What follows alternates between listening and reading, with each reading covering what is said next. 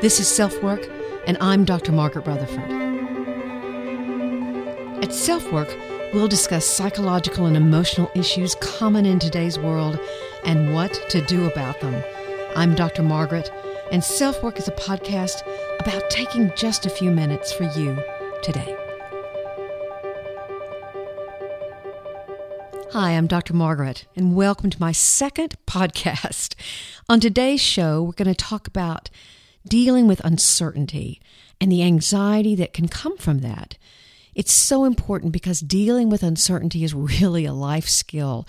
And so even if you don't have currently panic or anxiety, I think this might be important for you to hear because certainly it's a life skill that we all need.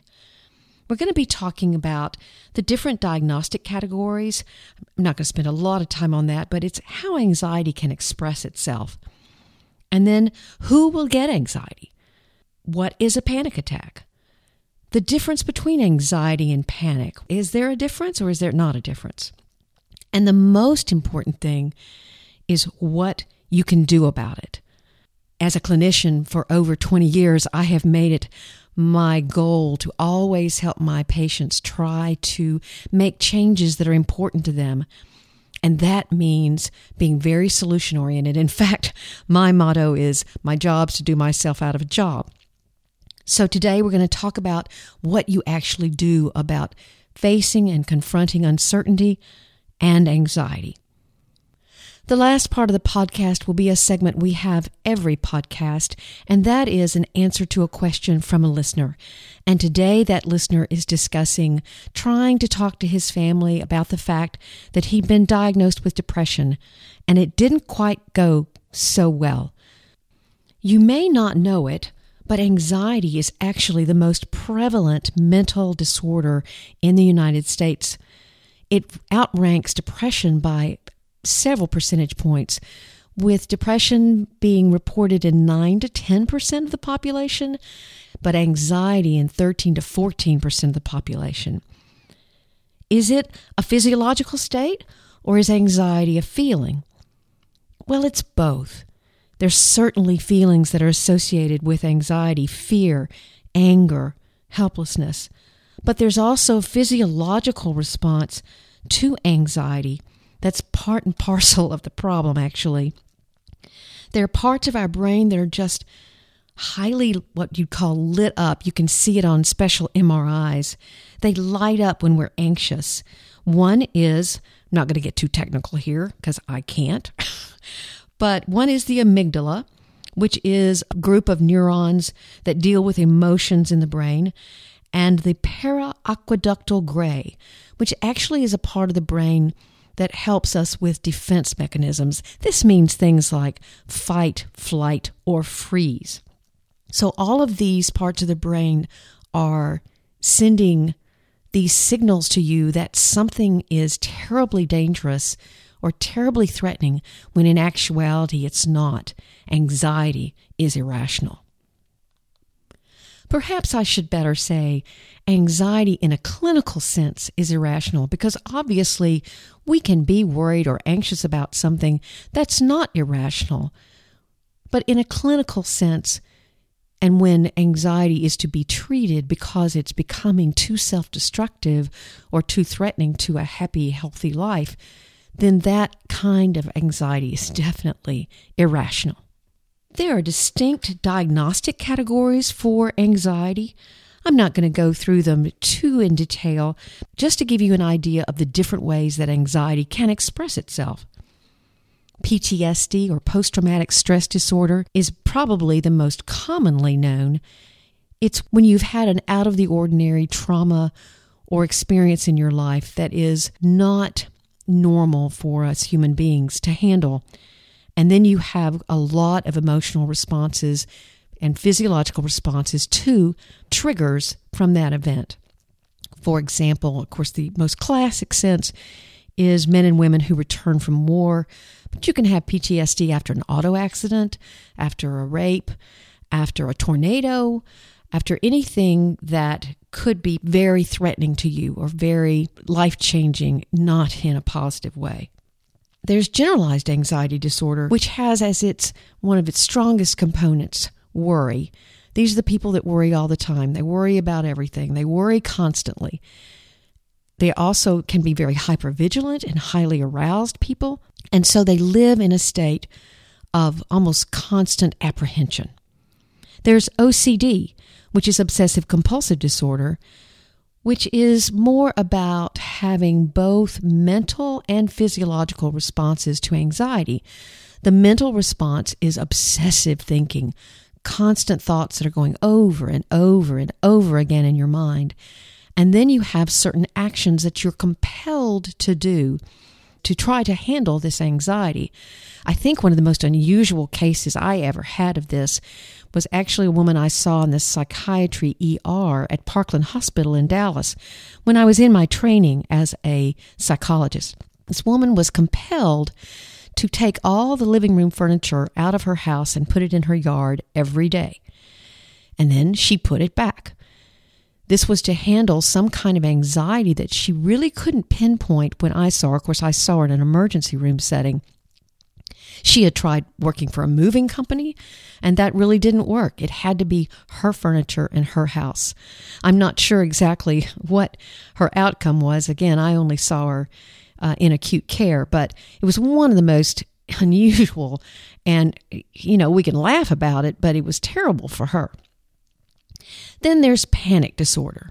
The Mayo Clinic tells us that panic disorder is a sudden episode of intense fear that triggers severe physical reactions when there's no real danger or apparent cause. Now, I have panic disorder, and I want to tell you, you feel like you're being invaded by an alien. Your heart starts racing, you can't catch your breath, you sweat, you tremble, you want to flee. This disorder is really, really difficult to have and can be triggered by a lot of things. We'll talk more about panic in a minute.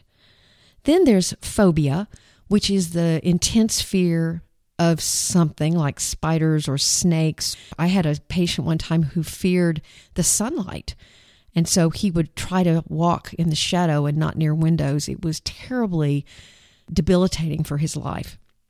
Then the sixth kind of diagnostic category for panic is something called social anxiety. It goes far beyond being nervous about going to a party. It means that you have tremendous anxiety when being around other people. It's not exactly shyness. It's more that you have this very anxious reaction. Social anxiety can also turn into what's called agoraphobia, which is the fear of leaving your house, and that is really, really difficult. Now, the interesting thing about panic especially, or any kind of anxiety, is that you can develop a fear of the anxiety itself. You can be panicked about panic. And this can actually build up in your mind to where you are fearing that the anxiety will hurt you in some way, when really it does not have the capability of doing that. There are many people that head to the emergency room thinking they're having a heart attack when actually it's a panic or anxiety attack. So just who will experience panic? I will tell you, or anxiety. I will tell you that it is heavily genetically loaded. I've already shared with you that I have panic disorder. I had a mother with full-blown obsessive compulsive disorder. I had a grandfather who had performance anxiety. So I was pretty well doomed to have some kind of anxiety. There are also triggers, trauma, things like auto accidents that I've already mentioned, tornadoes, natural disasters, being raped or abused in any way. So you can develop panic as a response to that abuse or that trauma. Interestingly, I've treated a lot of people that have never had anxiety that they were very aware of, and they only started having anxiety when they became parents. The increased responsibility and maybe even fear of mortality that started happening because they were parents. And again, wanting to bring up that sense of how do you handle the uncertainty of being a parent, the ambiguity of not knowing how exactly to protect your child. Another interesting fact about anxiety is that you don't have to actually experience the trauma to have an anxious or panicked reaction to that trauma. For example, after 9/11, I treated a lot of people who would simply watch the tape so many times they had developed almost a PTSD-like reaction themselves, and they could not get the flashbacks of the Trade Center going down and all of the horror that entailed out of their minds. So you don't have to necessarily experience the trauma itself. Now, for me, we reached one of the most important parts of this segment: what to do about it. I think there are 3 general steps that we need to follow, and some of these may seem a little counterintuitive. I know that when I first sought treatment for panic, I didn't go to a very good therapist for one thing, so that guy didn't help me at all. But there was another therapist named Larry who sat me down and said, "Margaret, you hate these panic attacks, don't you?" And I said, "You betcha I do. I want to be rid of them." And he looked at me and said, "That's not going to work. The panicked part of you is just as important a part of you as the part that you really like. And we've got to understand and manage that panic," almost, to use a slightly romanticized word, I guess, to embrace the panic. I didn't like what he said, but he was right, and I have said the same thing to so many clients myself in the last few years. So how do you do that? First, you have to accept and honor the anxiety. That's what Larry was telling me to do. And so many experts actually tell you the same thing. In fact, I'm going to quote Reed Wilson, who has written lots of books on panic disorder and obsessive disorder. He reminds us to remember that panic is an unconscious process. You don't get up in the morning and say, "Oh boy, I hope I have a panic attack today. I'm going to plan that right at 3:00.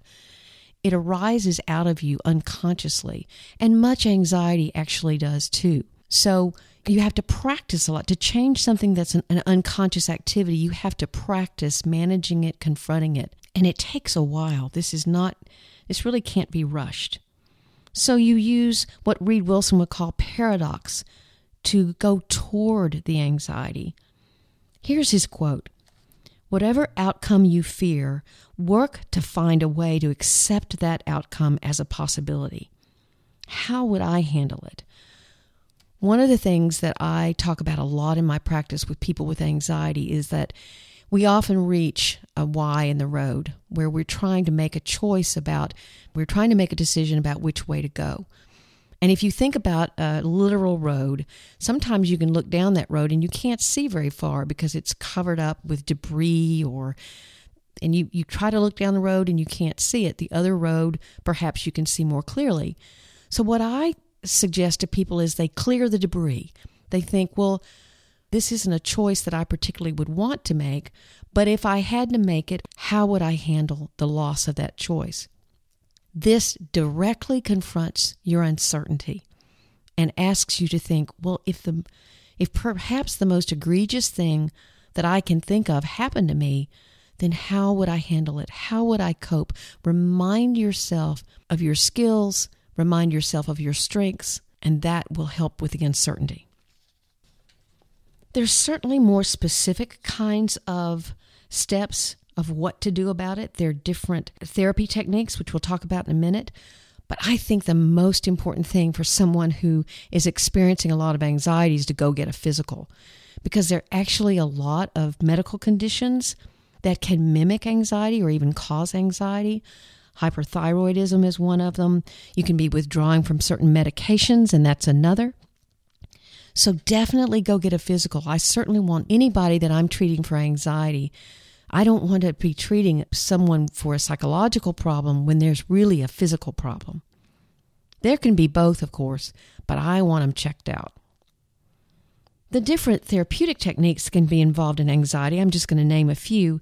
There's cognitive behavioral therapy that really focuses on confronting those negative, irrational thoughts like, I couldn't stand it if such and such happened, or I'll die if I don't blank, whatever that happens to be. What people in CBT talk a lot about is that you're building a reality with your words and your thoughts. What you tell yourself about uncertainty is going to become your reality. And if you tell yourself you can't handle something, then you're much more likely to not be able to handle it. like I'm a little anxious doing these podcasts, but I'm telling myself, I can do this. I may be nervous. I may be anxious. I will pull out what skills I do have, and I'll give it my all. Another very specific type of technique that I like to use a lot that's sort of a cognitive behavioral technique, it's called a worry journal. Again, you're sort of honoring the worry while at the same time trying to contain it. This is especially good for people with generalized anxiety disorder or just worriers.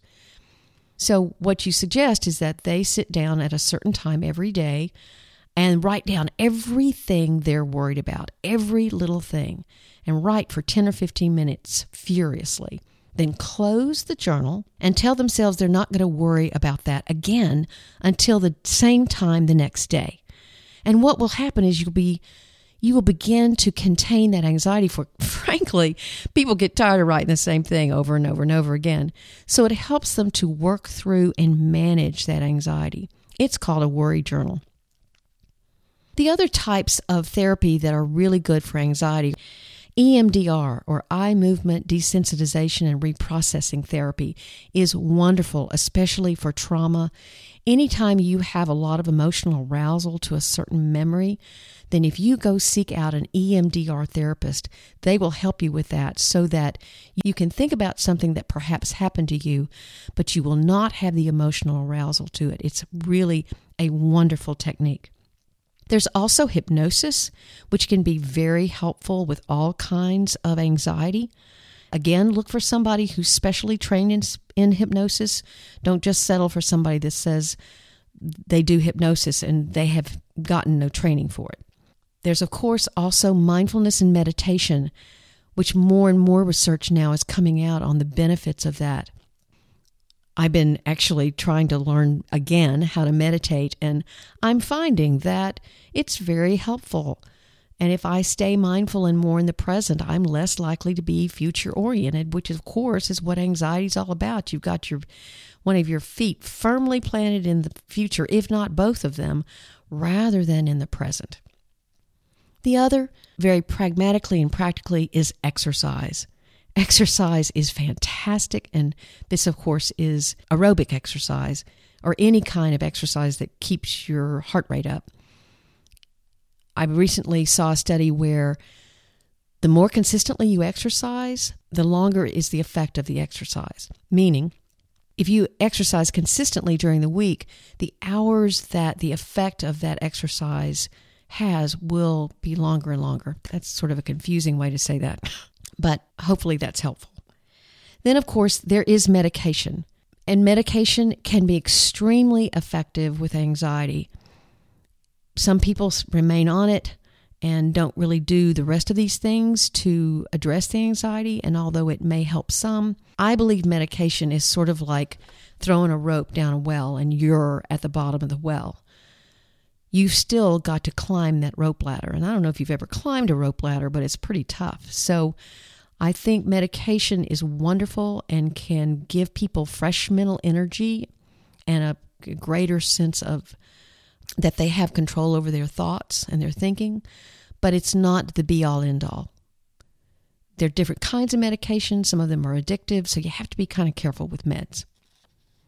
Now I want to get to the segment of the podcast where we read a question from a listener. This is Mike. I was diagnosed with clinical depression 3 months ago by my GP.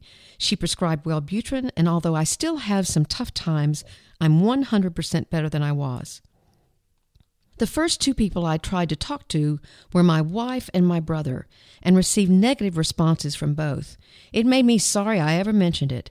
Since then, I haven't tried to reach out to anyone else, but I watch every YouTube video or documentary I can find. I also search for any article or on depression, trying to learn everything I can. That's how I found your blog. I did see some Facebook support groups, but I can't join them for the risk of family and friends finding out. I also can't like articles I read about depression for the same reason. Thanks again, and do you have any help? What I've learned in watching a lot of people try to have what are probably going to be very difficult conversations with family members is that it's always a good idea to talk about talking, meaning that you say to that family member, I'm I need to talk to you about something that I've been going through the last few months or that I've realized in the last few months, and I'm not sure how you're going to respond to it. So are you willing to do that? When could we do that? And generally the answer is yes, but you sort of set it up. You're asking them to recognize that they may be surprised or perhaps even displeased about what you have to say. One of the reasons for this is because when you tell a family member that you are suffering from depression or anxiety, one, it's very hard for them not to make that about them. We tend to personalize what we hear from our partners or our family members or our loved ones. It's scary for them to hear that perhaps you're not the person they thought you were. There are too many interconnections. And so it can be a very, very difficult conversation to have. The other thing is they really don't know what to say. Many people don't know what to say to someone who's depressed or anxious. They don't have the vocabulary and they don't have the experience. So they'll reject you instead of trying to understand. So what I would recommend is that you have some sort of educational material with you. You have a book for them to read.